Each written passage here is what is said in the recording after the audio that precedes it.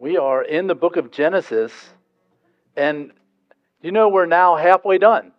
Halfway done. Seems like it's going by fast, and I don't know about you, but I've profited from it greatly. And one of the main themes that we want to get from Genesis that I believe will change everything for all of us, like literally everything. If you deal with anxiety, if you will grasp how much God loves you, that anxiety can disappear.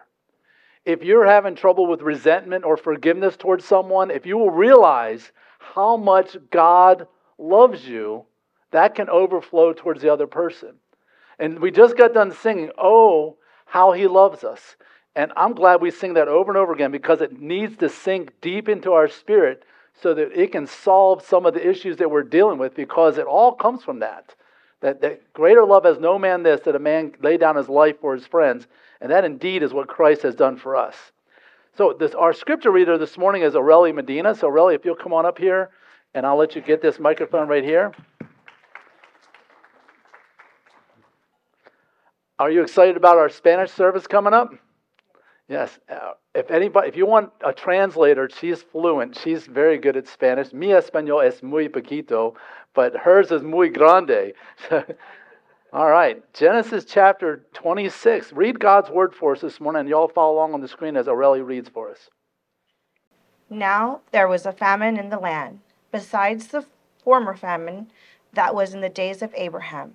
And Isaac went to Gerar to Abimelech, king of the Philistines. And the Lord appeared to him and said, "Do not go down to Egypt. Dwell in the land of which I shall tell you. Sojourn in the land, and I will be with you, and I will bless you. For to you and to your offspring I will give all these lands, and I will establish the oath that I swore to Abraham your father. I will multiply your offspring as the stars of heaven, and will give to you offsprings of all these lands. And in your offspring all their nations of the earth shall be blessed. Because Abraham obeyed my voice and kept my charge, my commandments, my statutes, and my laws." So Isaac settled in Gerar. When the men of the place asked him about his wife, he said, "She is my sister," for he feared to say, "my wife," thinking lest the men of the place shall kill me because of Rebekah, because she was attractive in appearance.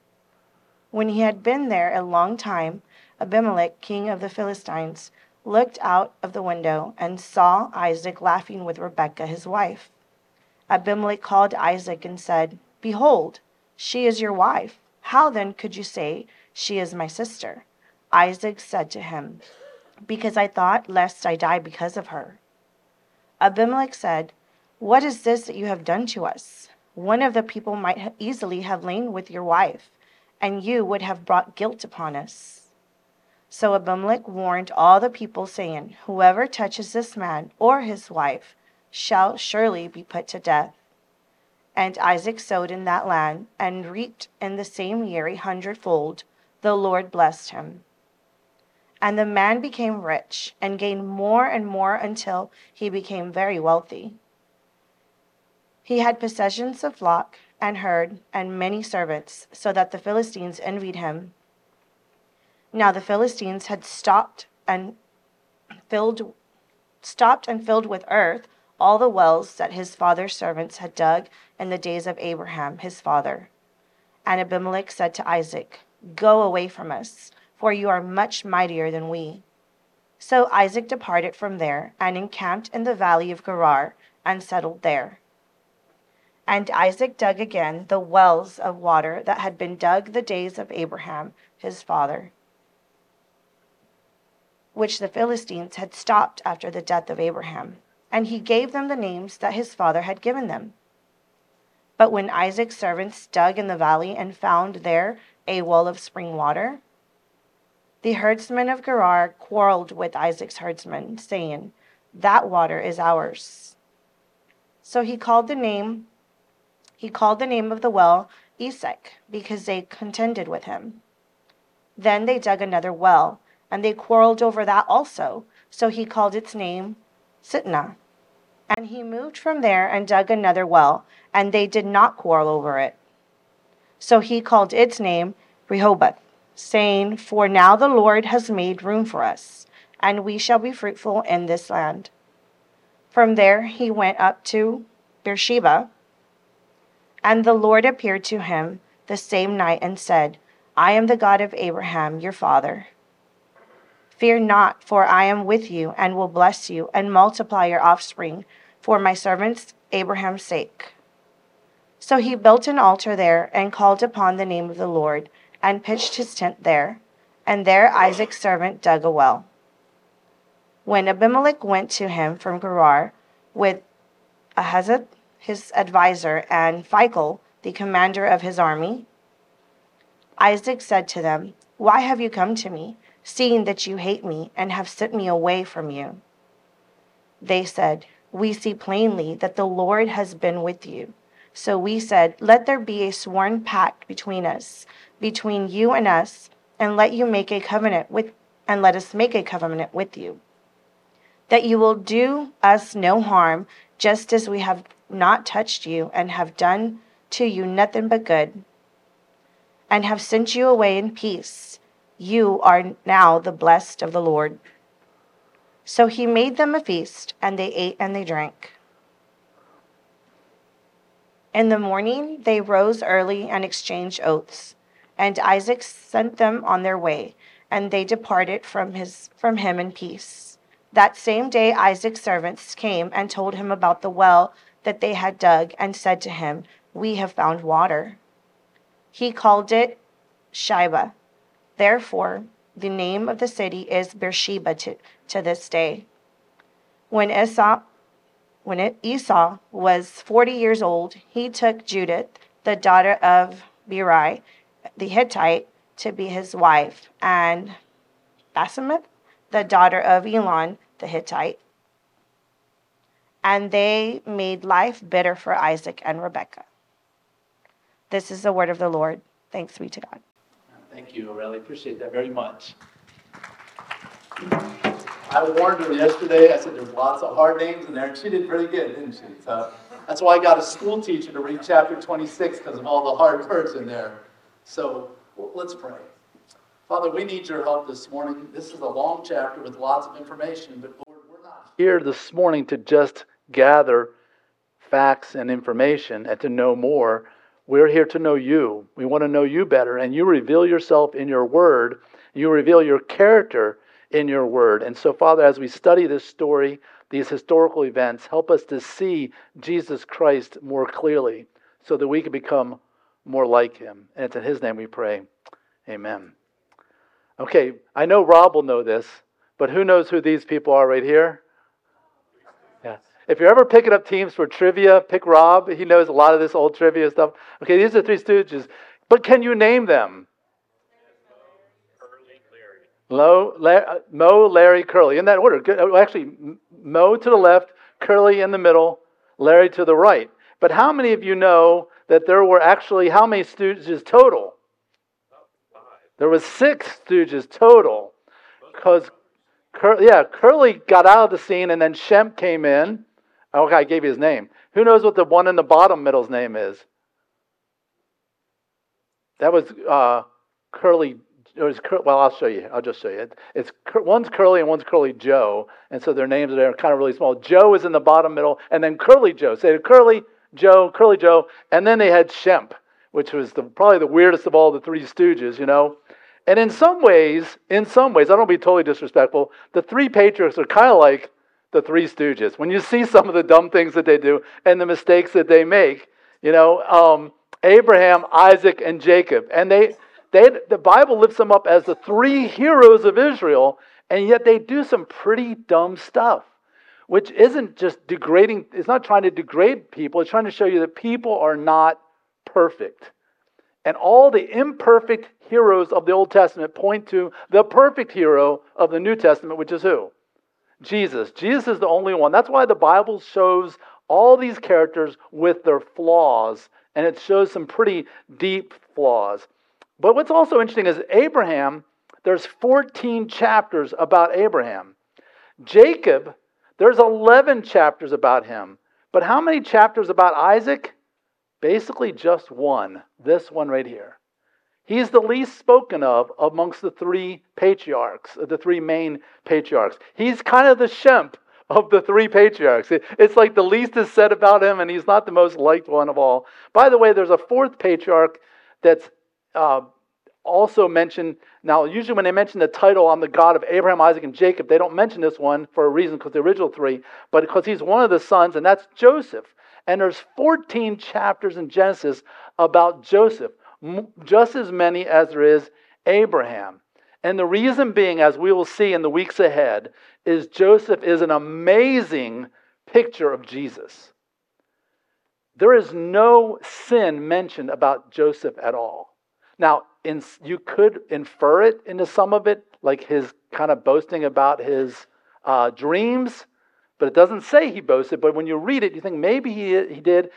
Whether it's implied or inferred, we don't really know, but that's just something in the weeks ahead. So the way we're going to divide up Genesis 26 this morning is we're going to talk about the blessings on him in spite of a famine, blessing in spite of lying, blessing in spite of difficulties, and then a little word change on here, blessing not in spite, but in sight of others. And then finally, we'll talk about blessing in spite of family. So these 5 points we'll go through here quickly. So there's a famine in the land. I don't think any of us are in this room are old enough to know what famine is like. If you maybe had grandparents that lived during a depression, during the famine and the water shortage all across the country, the Dust Bowl all across the Midwest, that's the closest thing America has ever come to a famine. But at this time in history, this was a common occurrence. It was something they expected like probably every 100 to 150 years. In fact, this is approximately 100 years since the previous famine mentioned in the Bible. In fact, he makes sure, Moses, as he's writing Genesis, he's wanting you to know this is not the same famine that Abraham went through. Because some people say, oh, look, this is the same story, and they got the names mixed up. He's letting you know that detail, that this is a different and unique famine about 100 years later. There's different types of famines. Obviously, going through a famine where there's a shortage of water, or a famine caused by pestilence. But either way, there's a shortage of food. It's a scary time. People died during famines. Health declined during famines.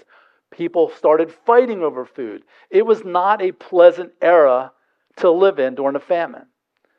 But there's also spiritual famines. Amos talks about that. He says, the Lord says, behold, the days are coming, declares the Lord, when I will send a famine on the land, but not a famine of bread, and the word bread here means food in the generic sense, nor a thirst for water, but a hearing the words of the Lord.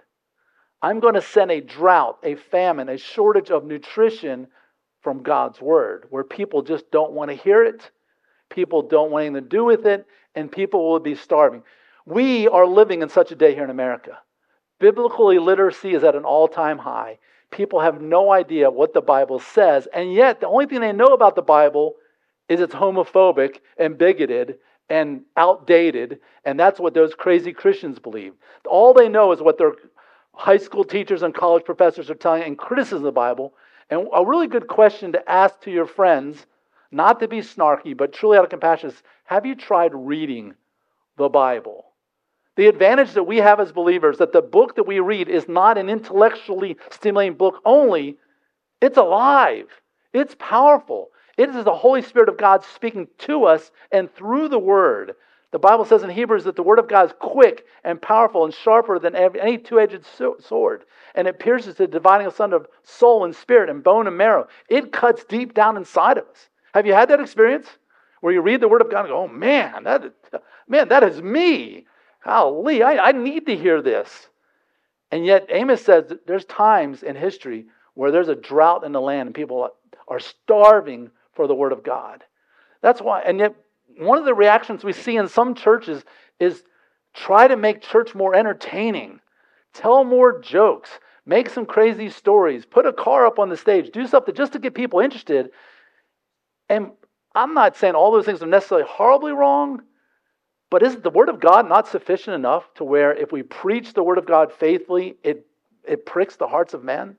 That the Holy Spirit uses it to speak to people? That's why we're committed to the Word of God here at Revolution Church. That's why we don't apologize for reading 35 verses, in a row and going through them verse by verse.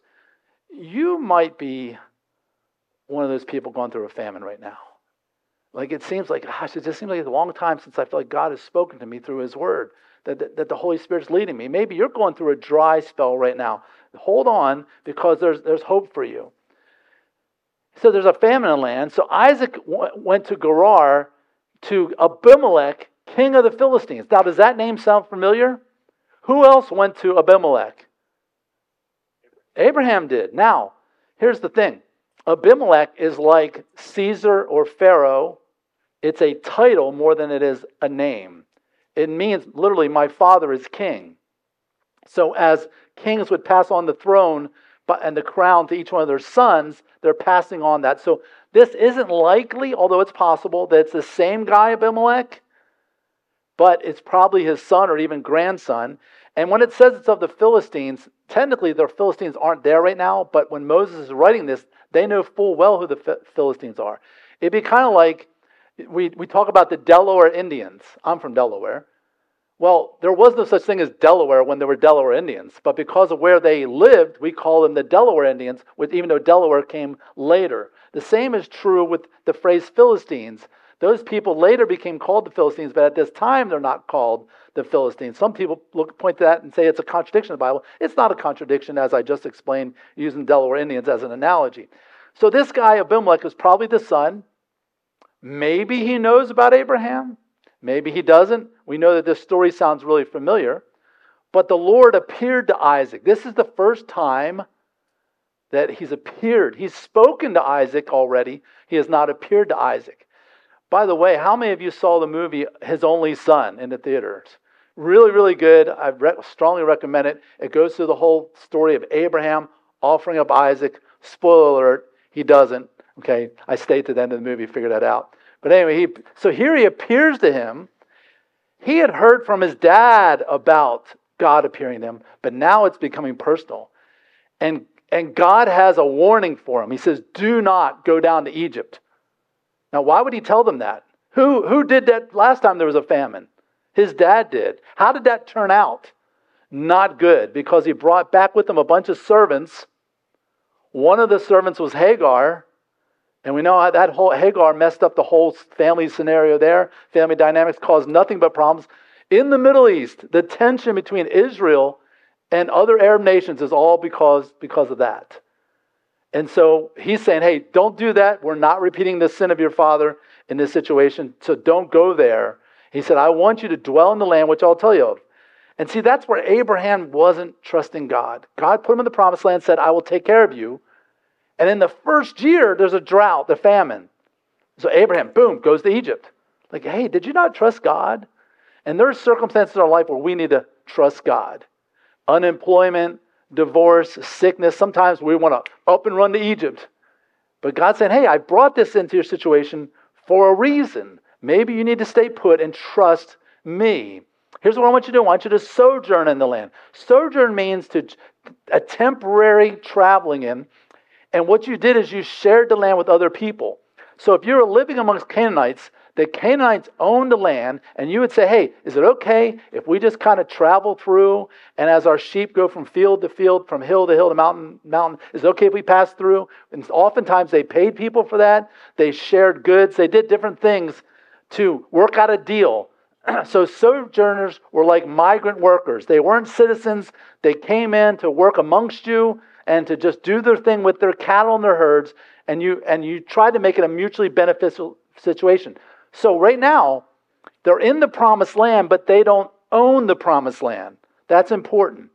And he says, and I will give you all these lands. Future tense. Right now, you're temporary tourists traveling through doing business, but I'm eventually going to give you this land. And what you see is, not only did Abraham do this, but Isaac does it. He kind of travels around, and God is giving him a preview, saying, you're going to own all this eventually. First Peter calls us, Christians, sojourners. He said, beloved, I urge you as sojourners, temporary travelers, and even exiles, people who've been kicked out. So the world says, hey, you're not really part of us. Here's what I want you to do. I want you to act like people where earth is temporary. And here's how you act like it's temporary. Abstain from the passions of the flesh, which wage war against your soul. If we're not careful, we can fall in love with all this. I'm not talking about this building only. I'm talking about your nice house, your nice car, your nice 401k, your nice entertainment, all the things. I'm not saying we shouldn't enjoy those. In fact, the Bible says in Colossians 3 that God has given us all those things to richly enjoy. But we can't fall in love with the things of the world because we're just temporary here. We're sojourners. In fact, the Bible has a whole list of things that calls us pilgrims. Pilgrims are people just passing through, exiles. In other words, we're on the outside looking in, foreigners or aliens, sojourners. It's even called ambassadors, which is one of the most powerful ones. Let's say that you are an ambassador to Belgium. Okay? Your citizenship is where? The United States. You go over there, you mingle with the Belgian people, you enjoy Belgian food, you get a temporary home in Belgium, you interact with them, but your main job is to do what? To represent the United States of America. Your main loyalty is where? The United States of America. So you will act differently than all the Belgians. You'll be friendly to them and all that stuff, but you will make it very clear that you are an American, you're different, and that your loyalty is somewhere else. That's the picture of you and me. That we're supposed to be in this world that, yes, we mingle with people, we're friendly to people, we love people, but this is not our home. We're just passing through. We're here to represent a different kingdom, the kingdom of God. We're here to represent God's will and not be too wrapped up and get our roots too deep where we're at. Colossians 3 tells us how to do that. You need to focus your mind, to set your mind. That's what focus means, to direct your mind on things where? Which direction? Above. Things above. Heaven we picture as above. Not on things on earth. And here's why. Because you have died and your life is hidden with Christ in God. So when you got saved, and talk about people who are saved here this morning, when you were born again, as Jesus puts in John chapter 3, you identified with Jesus Christ's death, burial, and resurrection. And God gave you a new life. You went from being spiritually dead to spiritually alive. And then when you were baptized, you symbolized that to everybody watching, that you died with Jesus Christ, you were buried, and on the third day you rose again. And that's what your faith is. And the baptism doesn't save you, but you're publicly displaying that. You're now saying that, hey, because I am alive with Jesus Christ and Christ is up there, this is my home. That's my home. This is temporary, and that will change your perspective. Think about that. If everything is here and your house burns down, you're going to be pretty distraught. But if everything is there and your house burns down, you're like, oh man, I don't like this, but, this world's not my home. God's going to provide. This home was just temporary anyway. And whether it's your job or anything you can even name on your list, you won't get overly attached because your attachments, your focus, your heart, your affections on things above. He says, and in your offspring, the nations of the earth shall be blessed. So his offspring is talking about what nation? What nation is the offspring of Isaac? Say it. Israel, right, Israel. And to this day, Israel is one of the greatest blessings on the planet. Think about what Israel has done for the nations of the earth. We have the Bible because of Israel, because of the descendants of Isaac. We have the Ten Commandments, which is the bedrock of Western civilization. And any nation on the world that is moral and ethical and has some foundationally good government, it's based on the Ten Commandments. No other document is like it. And then also, the best thing Israel gave us is the Messiah. We forget sometimes that Jesus is Jewish. He's not a blonde-haired, blue-eyed sissy. He's a very rugged, Middle Eastern Israeli Jew, okay? And this is the greatest things that Israel has given to us amongst many. And Galatians, Paul puts it this way. In Messiah Jesus, the blessing of Abraham might come to the Gentiles. Raise your hand if you're a Gentile this morning. Yes, that should be almost everybody in this room, if not everybody. So that we too could receive the promised Spirit through faith. We could get in on this deal. It's a great deal. It's a fantastic promise, not just given to the nation of Israel, but so Israel could share it with the world. Psalm 122 verse 6 says, therefore we should pray for the peace of Jerusalem. May they be secure who love you. I'm a big supporter of the nation of Israel. I believe that they are God's chosen people. I believe that what the end times prophecies say, that many thousands and millions of Jews will come back to Christ. And it's happening right now. You're seeing Jews being, in fact, just in the past couple of weeks, the Israeli legislator has presented laws against trying to evangelize Jews, because there's so many Jews getting saved right now by the thousands that are coming to Christ. Like, you Christians are right. Jesus was the Messiah. We've been waiting for a Messiah for thousands of years. He hasn't come. And even the fact that we've been reborn as a nation in 1948 fulfills biblical prophecy. And so we should, as a church and as Christians, be praying constantly for the nation and for Jerusalem. We as followers of Christ are called to be like Abraham, to be a blessing to the nations. If you moved away from your street, would the people on your street miss you? Would they be sad you're gone? If Revolution Church closed its doors, would Brookside Village be disappointed? I can tell you on that one, I think the answer would be yes. I went to Brookside Village's potluck dinner this past Thursday. They also had Meet the Candidates, and there was a lot of people from Brookside Village there. And comment after comment was, man, your church is doing a great job. Whatever you guys are doing, keep it up. We appreciate the stuff. And one guy said, we love the sign, how there's birthday wishes on the sign. So thank you, Patrick, for putting those on there. And have we made enough of an impact on this community? No, not yet. We're working on it. Vacation Bible School and other things like that, and other community outreaches, picnics, and 4th of July and all that we'll continue to do. But I want us we're just getting started and getting our roots deep in here. I want it to be where if something happened to Revolution Church, Brookside Village and Pearland would be disappointed if we were gone. We need to be that kind of blessing. And here's why, think about this. God says, I'm going to bless you, Isaac, and here's why. Not because you're so good, not because you're anything special necessarily in yourself, not because you're so talented or good looking. Here's why I'm blessing you, Isaac, because your dad, Abraham, obeyed my voice. Hey, teens, do you know a lot of the blessings that come on your life are because of your parents? You're in a good situation. A lot of adults in this room, you're blessed because of your parents. And your parents may not have been the best perfect people, but a lot of times we inherit blessings, and that's the grace of God. Well, that's something that we should be thankful for. He says, Abraham kept my charge. And listen to this. This is really curious. I was looking at this week thinking, wait a minute. Abraham kept God's commandments, statutes, and laws. Who gave the commandments, statutes, and laws? Who's the lawgiver? Moses. Has Moses even been born yet? No. How is it that Abraham's keeping the commandments, statutes, and laws? Yeah, because Patrick knows, because it's written on our heart. Paul explains why. That the Gentiles, show that the work of the law is written on their hearts. You see, everybody is born with the 10 Commandments written upon their hearts. Every culture on the world knows that adultery is wrong. I'm not saying that they keep that commandment, but they know. Every culture on the world knows that stealing is wrong, murder is wrong, lying is wrong. Some practice it better than others, but they all know it. You could be 3 years old and steal something that's not yours, and you will feel guilty.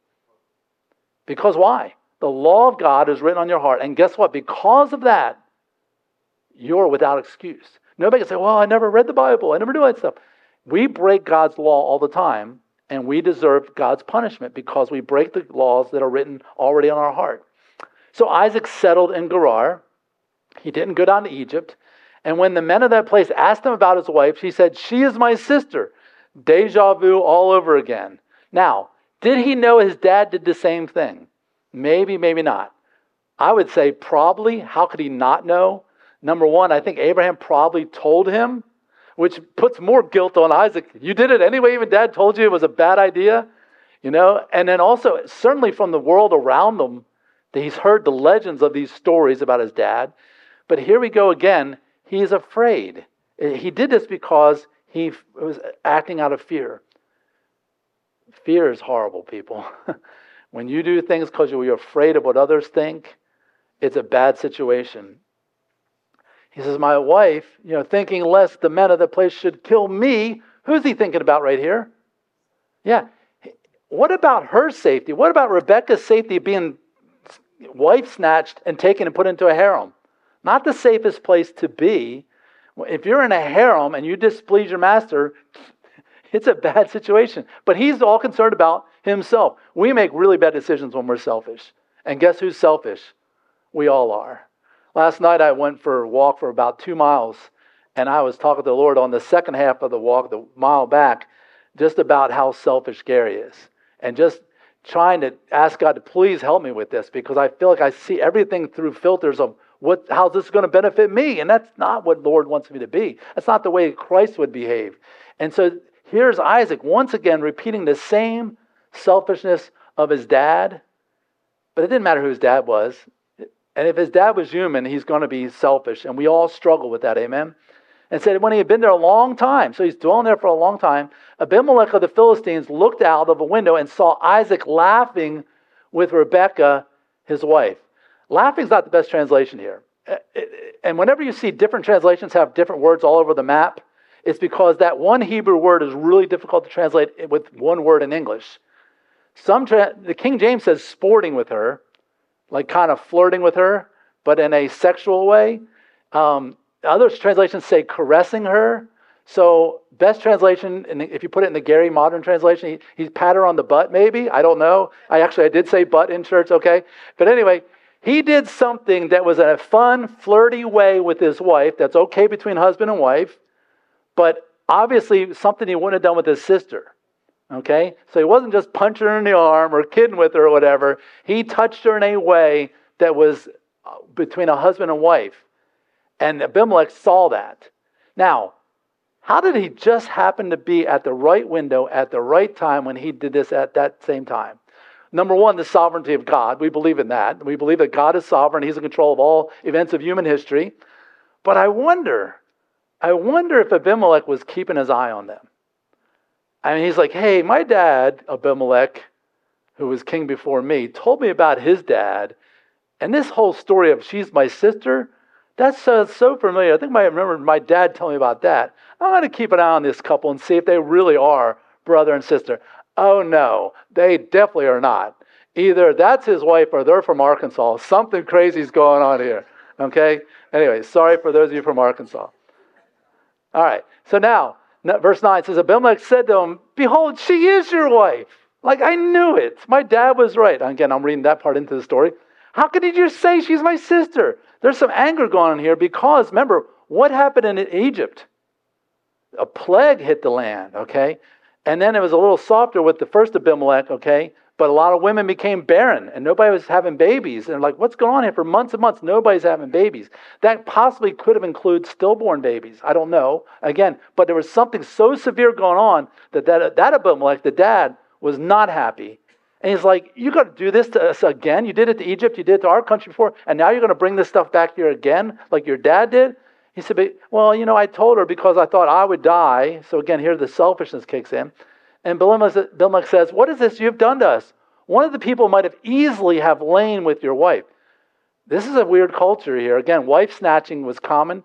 Did you know in Croatia and other places in Europe that still happens, where if you want to marry somebody, just simply kidnap them. And it happens, and not condoning it, not suggesting it, that there's better ways to find a wife than that, okay? But he's saying in our culture, it's easily that someone could just grab your wife and said, hey, let's go. And he said that could have easily happened. You don't realize how close you were to putting yourself, your wife, and all of us in danger, and that would have brought guilt upon us all. It's funny that they don't take wife snatching seriously. They don't take killing a man to take his wife seriously, but they take adultery really seriously. It's funny how people pick and choose their laws, but that's what they were doing. So Abimelech warns all the people. He says, whoever touches this man or his wife will be put to death. Pretty severe consequences going on here. So they get that problem solved. Isaac actually stays there. So right now, because the famine and things moving around, he's taking a break from sheep and cattle, and he's going to try farming. He may still have that side business going on, but he's going to try that. And for someone who hadn't farmed before, he reaps 100-fold in the first year. How is that possible? the verse tells us. It's because the Lord blessed him. Now, before you get too cocky about how your job is going and how you're the best at what you do and you've had a wonderful first quarter, realize where the blessing comes from. The very strength to get up in the morning and go to work, the very reason that you have this job and not someone else who also applied for that job, is the blessing of the Lord. I'm not discounting your talent. I'm not discounting your education. I'm not discounting your charming personality. But there's always someone who is better in any one of those categories than you. And we need to realize every day when we go to work, when we have the privilege of earning money and having our needs provided for, we need to realize it's the blessing of the Lord. It's not all the blessing of the Lord, like you do nothing. I'm going to sit back and do nothing. I'm not even in education and God's going to bless me. No, it's both. God wants you to cooperate with his sovereignty. So then it goes on to say, and the man became rich. Notice the progression here. And then he gained more, and then he gained even more till he was very rich. And in Hebrew, whenever you want to emphasize something, you just say it twice. It's just like you can say, hey, somebody's rich, but those people are rich. And that's what it literally is in Hebrew. It's rich. So he's like one of the wealthiest guys around. And wait a minute. What did he just get done doing? Lying. And now he's rich. Now, there's several ways we can look at that.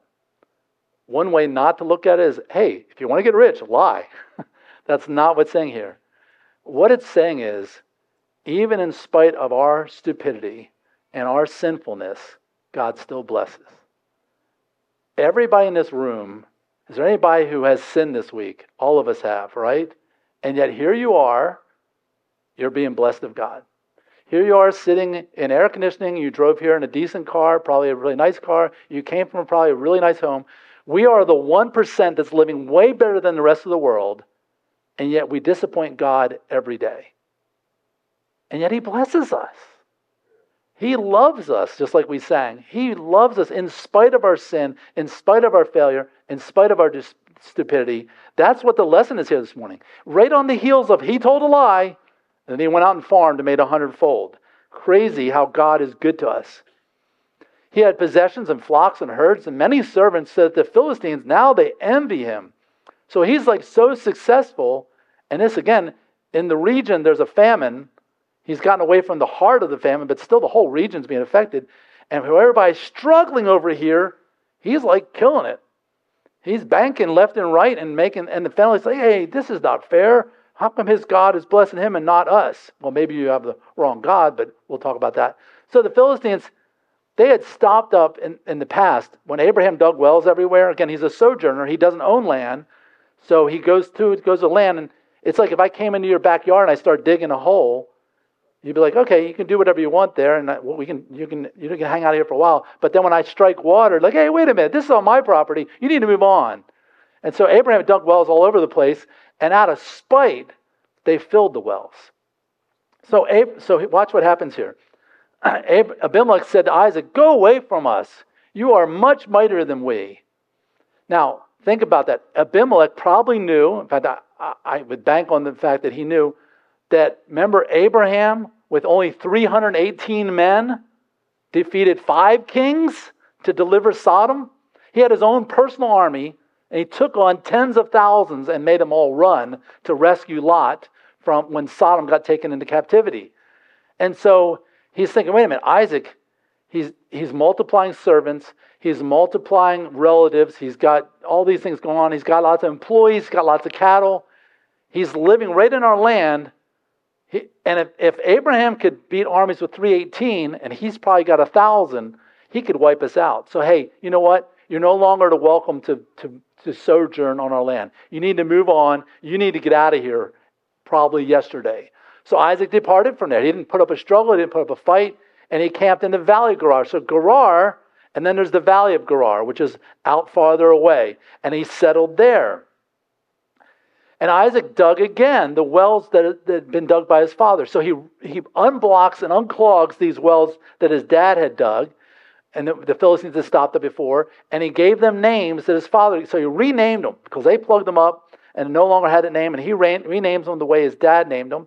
But when Isaac's servants dug in the valley there and found a spring of water. So this isn't just, some wells you go down and there's just water laying there and you have to pump it up or reel it up through buckets.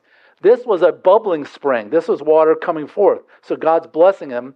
And then watch this. The herdsmen of Gerar quarreled with Isaac's herdsmen. Does that sound familiar? Remember, Abraham's herdsmen were prospering and Lot's herdsmen were prospering, so much so that their cattle and their employees were overlapping. So we're starting to get in fights with each other. And Abraham says, hey, let's solve this problem. You pick a direction you want to go. You go that way and I'll go the opposite way. And he let Lot choose first, which showed disrespect by Lot, by not letting the elder choose. And Lot says, hey, I want to go down there to Sodom and Gomorrah. I don't want to actually live in Sodom and Gomorrah because I know those people are wicked. I just want to live on the edge and make some money.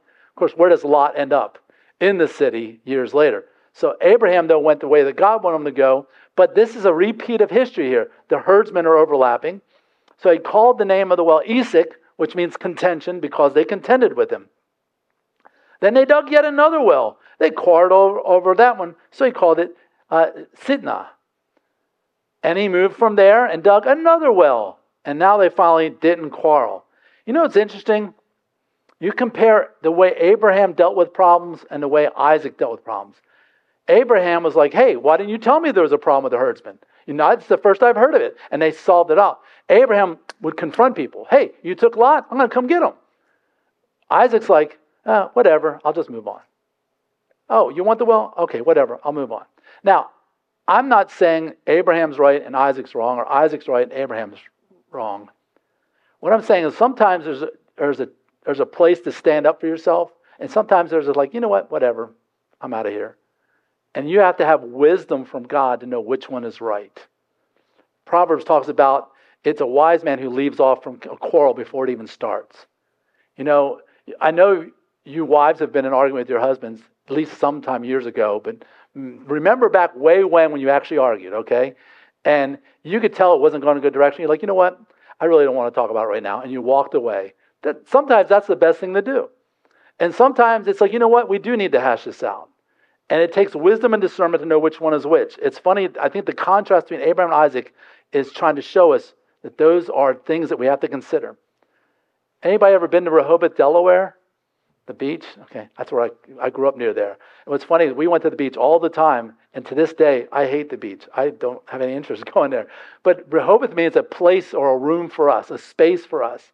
And he calls it Rehoboth because for now, the Lord has made room for us. We feel like everywhere we go, we're getting kicked out. And a famine moves us here, and a well dispute moves us here, and keeps moving us around. But finally, maybe God has a place for us here. And what you're going to see now is, not only do you see blessing in the spite of difficulties, blessings in the spite of lying, but now you see that blessing is not just in spite of, but in the sight of others. This is super important. From there, they went to Beersheba. This was the place where Abraham had been and where he had met God. And now Isaac's back there where his dad first started with God. So if you follow the map there, the bottom left, Beer Lahai, up to Gerar, the valley of Gerar, and then over back to Beersheba. It says they went up. It's not up like as a north. What kind of up is it? Altitude, right. It's elevation. They're going up towards the mountains. And so all of this is happening in the promised land. And the Lord appeared to him the same night. So this is the second time God appears. So the same night he says, I am, not I was, the God of Abraham your father. Is Abraham alive right now? No. So why didn't he say, I was the God of your dad Abraham? Why does he not say that? Because Abraham is alive. Because he's the God of the resurrection. Listen, Jesus refers to this story. In Mark chapter 12, he says, and as for the dead being raised, the Sadducees were trying to grill Jesus about the resurrection because the Sadducees did not believe in the resurrection. The Pharisees did believe, but they had lots of other problems. So the Pharisees believed in the resurrection, so they were fair, you see. The Sadducees didn't believe in the resurrection, so they were sad, you see. That's a good way to remember who believed what. And so he said, so as to your question about the dead being raised, have you not even read the book of Moses? Here's experts in the Pentateuch. And he's like, have you guys not even read these books you're talking about? In the passage about the bush, remember the burning bush? How God spoke to who? To Moses, saying, I am, present tense, the God of Abraham and the present tense, the God of Isaac and the God of Jacob. He is not the God of the dead, but of the living. So he's saying there has to be a resurrection because God is saying, present tense, I am still right now the God of the three patriarchs. And so Jesus is teaching that here. And so God is reminding Isaac, hey, your dad is alive. He's with me. And I'm still his God. He's worshiping me now more than ever when he was on earth. And he says, so therefore, because of the resurrection, don't be afraid. Because of the resurrection, believe that I am with you. You know, people criticize Christianity all the time. Like, well, how can you believe in a God you don't see? How can you believe in these scriptures? How can you believe in all this stuff? It's because a man 2,000 years ago performed miracles, said, I will die on this day, and 3 days later I will rise from the dead. And he did every single thing that he said. And there was hundreds and thousands of witnesses who saw it. There was tens of thousands of Christians in the first century who died because they saw it. So there are more eyewitnesses and documentations about the resurrection of Christ than any other historical event. And that's what my hope is in. My faith, I'm not afraid of what the government's going to do to me because Jesus is alive. I know that Jesus is with me because he resurrected from the dead, and he is with me in spirit now. He'll be with me physically when he comes again. And if he promised that he would die on this day and be buried and rose again, if he says I'm coming again, I think we can trust him. Amen? So he says, so therefore, when we struggle with fear and anxiety, is that you this morning? We need to remind ourselves of the constant presence of our Savior. Think about that. If you're struggling with any of those things, it's because you don't have the full assurance that he is right here with you. In fact, he's not just right here with you, he is right here with you. What other God chooses to dwell on the inside of his people? Jesus does. You see, when the nation of Israel followed Moses out of Egypt, they're out in the wilderness like, what are we going to do now? What are we going to do now? And they come up against the Red Sea. They got a mountain on this side, a mountain on this side, and guess now what's coming behind them? Here comes the Egyptian army. Pharaoh said, oh yeah, get out of here. And he's like, wait a minute. And he had a bipolar moment. He's like, I think I'm going to go get them and bring them back. So he takes his army, he leads them out. So they've got the Red Sea in front of them, mountains on the other side, an army chasing them. They're like, oh, what are we going to do? What are we going to do? The same Jesus who said to Isaac, I'll be with you. He was with Moses. There he is at Charlton Heston right there. In that dilemma, okay? When the 3 Hebrew children were cast in the fiery furnace, Jesus was right there with them. When the storm was about to sink the boat of fishermen, of disciples, Jesus was right there in the boat with them. If you get laid off your job and you're sent packing, is Jesus right there with you? When your loved one is in a hospital sick and maybe dying, is Jesus right there with you? When that loved one does pass away, is Jesus not right there with you? If Jesus promised all these patriarchs, all these disciples, that I will be with you. In fact, he tells us in Scripture, behold, I am with you how often? Always, even to the end of the age, till I come again in person. No, because I am resurrected, I am with you through all these difficulties. What are you going through this morning? What are you having a really hard time with? Believe me when I tell you, as sure as he's resurrected, he's here. He's here. He wants to be with you. Acknowledge and believe that he's with you. Don't let the world around you convince you with all that you see. Walk by faith and not by sight. He says, and I'm going to bless you and I'm going to multiply your offspring. And here's why. Because your dad was obedient. Parents, that's why the reason we need to, if we want our kids to be blessed, we need to be following God's will. Our kids won't be any more blessed than we are if we can't at least expect that. We need to realize that blessings carry on. That's part of God's grace. And Isaac is hearing from God that all this good stuff that's happened to me, it's because my dad obeyed the Lord. That's a good incentive for us to do the same. Proverbs 27 reminds us of this promise. The righteous who walk in his integrity, blessed are his children after him. Be thankful for the legacy that you've inherited. So he built an altar there and he called upon the name of the Lord. You see several times where the patriarchs build altars, but here it's personal. I'm not just going through religious motions. I'm going to have a conversation with God. I hope that a Sunday doesn't pass where you do that. It's not just being in this building that makes any difference. It's you speaking to God and God speaking to you. So, do all these events, lying, famine, altar, do they sound familiar? There's a parallel tract that Moses is giving us here between Abraham and Isaac. You see, Abraham, watch the order. He starts off his walk with God by building an altar. Then he has tons of prosperity and success, which leads to the conflict with the herdsmen overlapping. And then there's a famine, and he lies to Abimelech. He not only lies to Pharaoh, he lies to Abimelech. And then Isaac's life is lived out in a reverse order. Watch this. He does everything his dad does, but it's a mirror image. He starts off with the famine and lies to Abimelech. But then he becomes prosperous, and then there's conflict with the herdsmen. And then he builds an altar. Look how God orchestrated the father and son's lives to be right there in this chiastic structure of the way the events of their life. It wasn't just written in a chiastic structure. God orchestrated the events of their life to happen this way. So God is showing Isaac that he will keep his covenant with him, just like he did with his father Abraham, through all of his successes and through all his failures. I am so glad that our God is not fickle. Oh, he loves me today. Oh, he hates me now. I messed up, so where's God? Oh, I did right, God. Will you bless me? Oh, I messed up. I guess you're not going to bless me. And it's like God says, you know what? You may be fickle, but I am faithful.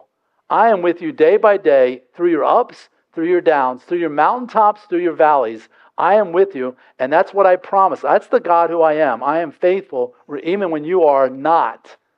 Philippians 1:6 says, I am sure of this, that he, Jesus, who began a work in you, that God began a good work in you, say amen? God begins a good work in you. He will bring it to completion. You don't have to keep yourself saved. If that were possible to lose it, you would have lost your salvation 10 minutes after you got it. It's not based on your good works. You can't keep it by your good works. God is the one who is faithful. It is Jesus' work on the cross, not your good works, that keeps you saved. He will bring your salvation to completion at the day of Jesus Christ. The day you got saved, you're guaranteed to be saved until Christ comes again. And you say, well, Gary, I know people who say they're saved and they live like the devil. It's not because they lost it. The truth is they probably never had it. They're just contradicting it. They prayed a quick prayer, they filled out a card, they raised their hand, and they're like, oh, I'm okay, I got life insurance policy now, I'm going to do whatever I want. That shows no real transformation of the heart. 2 Corinthians 5:17 says this, therefore, if any man is truly in Christ, he is a new creation. Old things are passing away. Behold, all things are becoming new. If that's not happening in your life, you have reason to question whether you really were ever saved to begin with. So Abimelech went to him. Now, see, first time the famine, Isaac goes to Abimelech, but then Isaac's kicked out of the land, and now Abimelech's coming to him. I wonder what's up with that. Isaac thinks it's not anything good. Watch what Isaac's response is. Why have you come to me? You can see he's already got his back up, as they say in East Texas, and he's like, seeing you hate me, and you have sent me away from you. I mean, he sees this guy come. He's like, hey, what are you doing here? Why are you trespassing on my land? Why are you here? You hate me. And of course, it's not that at all. And they're like, oh, hold on, calm down, Isaac. We see plainly that the Lord has been with you. And it's not just, is the Lord with you? It's plain. It's as plain as day. Now, wait a minute. This is the guy who lied?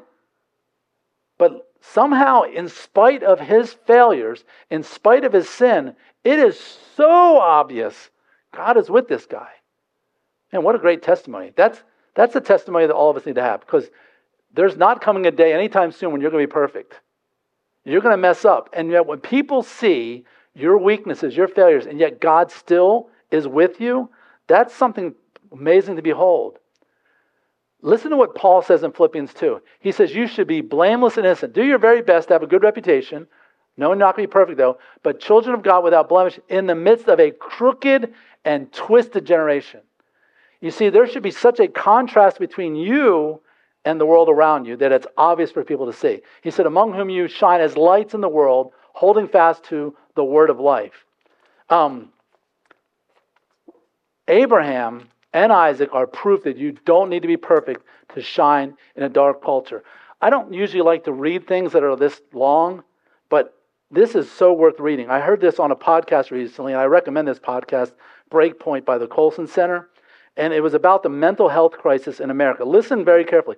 This is from the Centers of Disease Control, the government study here, okay? This is not written by Christians. This article is, but it's based on research. Listen carefully as I read this. St. Augustine famously observed that the human heart is restless until it has found its rest in God. That applies not only to individuals, but also to cultures and entire generations.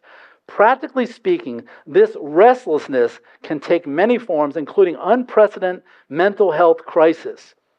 The recent and much talked about report from the Centers for Disease Control and Prevention describes precisely that. As a CDC spokesman bluntly stated, young people, especially young women, are in crisis.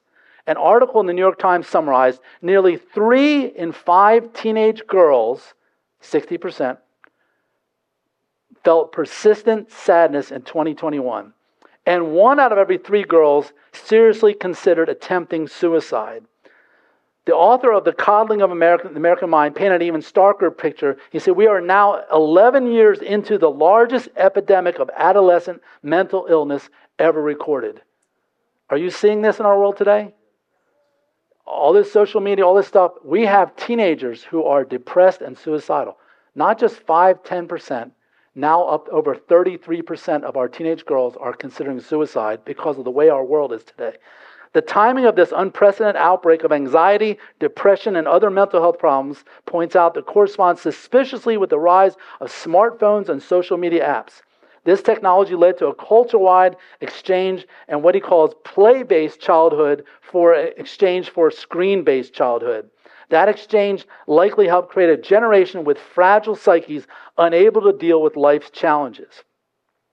A reason that teen girls are especially hard hit in this crisis is they spend much more time on social media platforms and websites that engender social and body anxiety.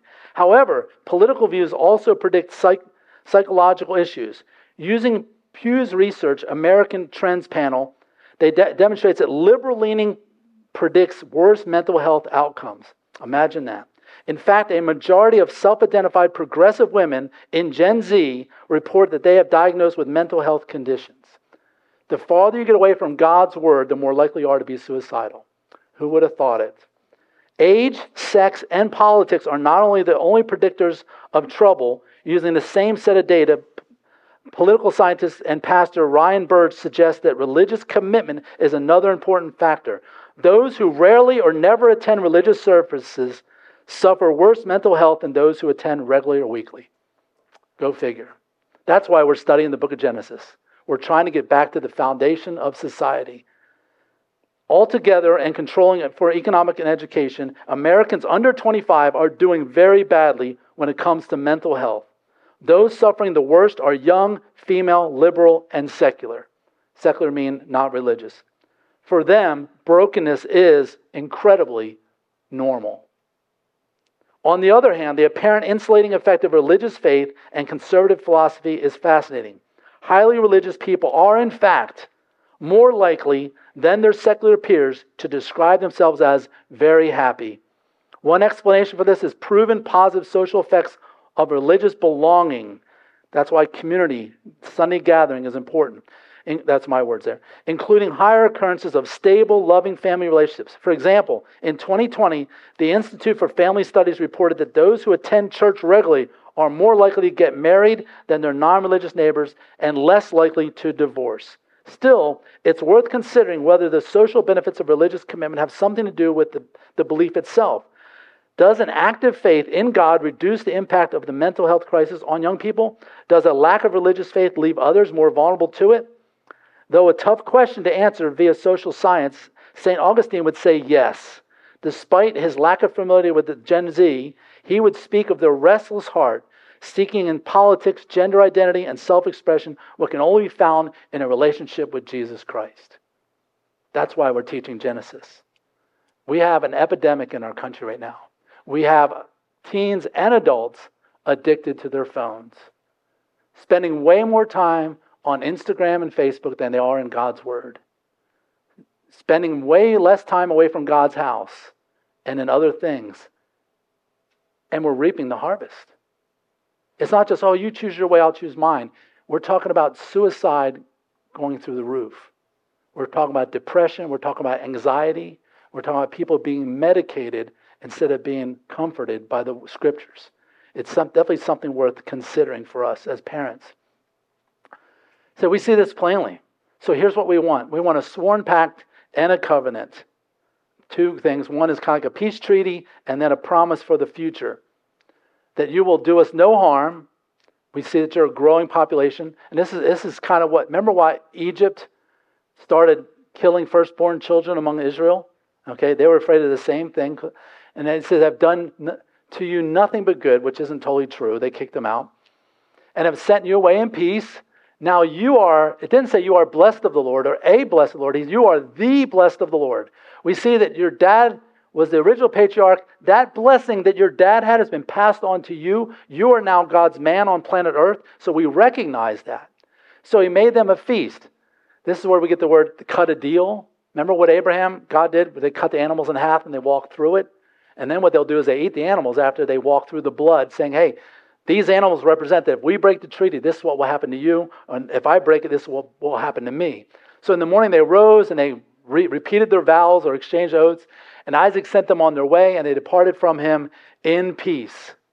So they were no longer afraid of him. Proverbs 16 comments on this is when a man's ways please the Lord, he makes even his enemies to be at peace with him.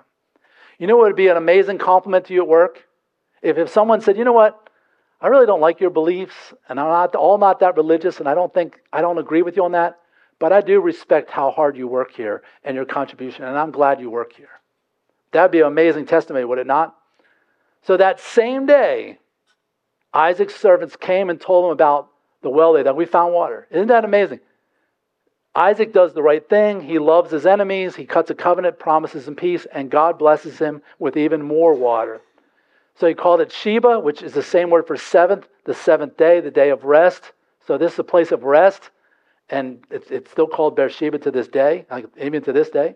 So we have the blessing in spite of famine. God still blessed him in spite of his lying. God's blessing him in spite of all the difficulties. And God's blessing him in a way that other people see it. And that brings us to the last quick point here.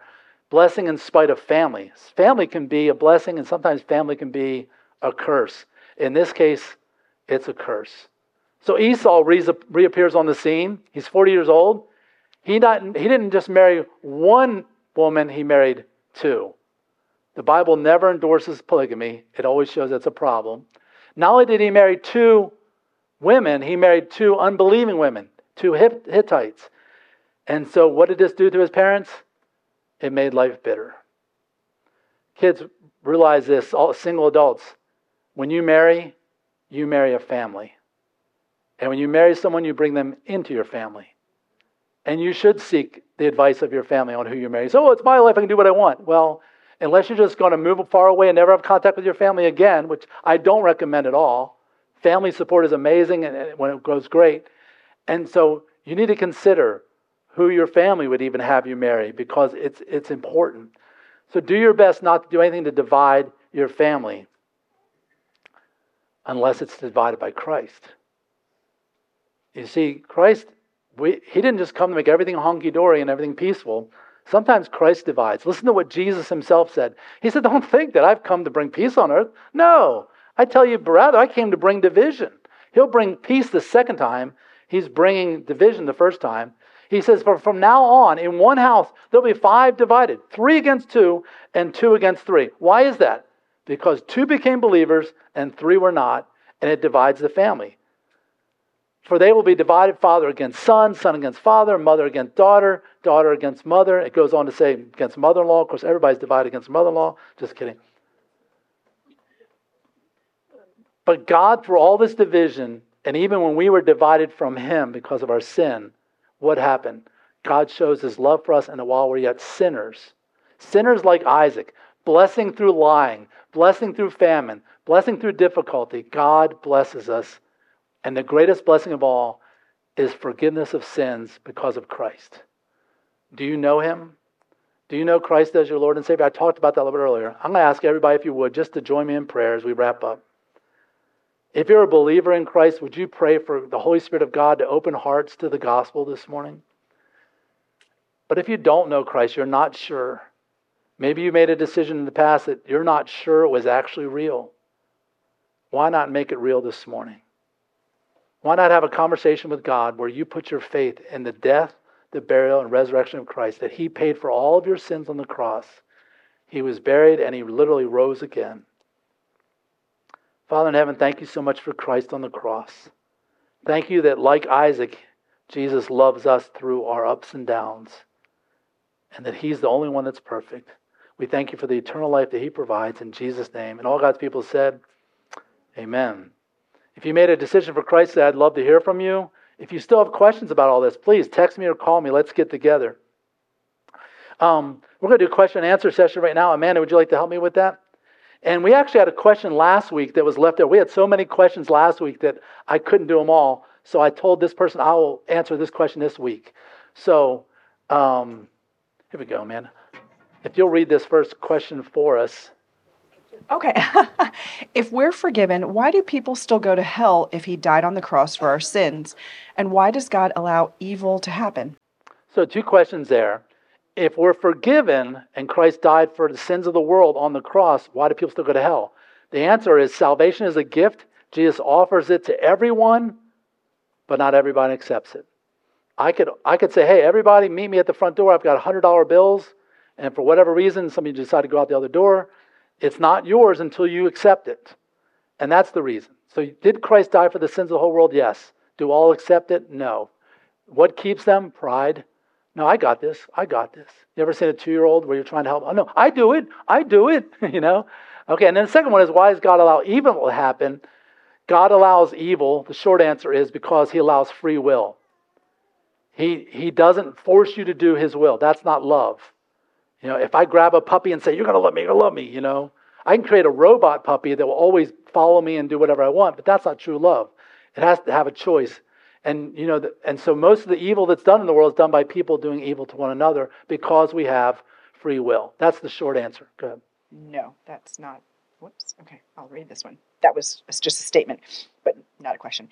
Which would you do? Watch Jesus get baptized or watch Jesus ascend to heaven? Wow. Interesting question. Jesus' baptism, Jesus' ascension. Wow. Because at both of them, the Father says, this is my beloved Son. Isn't from the cloud? Isn't there a voice from the cloud? Oh, that's right. I'm confusing the transfiguration with the ascension. At the ascension, 2 angels say, why do you stand here looking up into heaven? He's already told you to go. This same Jesus will come again as He went. That's pretty cool, angels. Baptism, the Spirit sending like a dove, voice from heaven. Wow, that's hard to pick. I would flip a coin. I think I would pick the baptism just because there would be so many people there to see their reactions. Because there was only a few at the ascension, Peter, James, and John. That would be my pick. I was told I have to read this. Amen for all of it. Love your message. Okay. Amen. And now, can we take a poll on the button up or button down topic? I don't know what that. I'm sorry. The teens had a discussion. Some of the teens button their shirt like this on the way down, and some start at the bottom and button up. Oh. I know the answer is going to be. The majority is going to be, how many of you start here and go down? Raise your hand. Wow. Okay, it's the majority, but there's more than I thought. How many of you go bottom up? And then the rest of you don't button your shirts, I guess. All right. Okay, that's more than I thought. Interesting. Take it for the team. No other questions. That's all the questions for now. All right, cool. All right, let's stand. And we're going to go to the prayer slide. I'm sorry, sermon a little longer than normal, but long chapter, right? All right. Again, good to have guests, several first-time guests in the building today. Be sure to greet them on the way out. Let them know you're glad they're here. Let's pray. Patrick, would you pray for us, please, brother?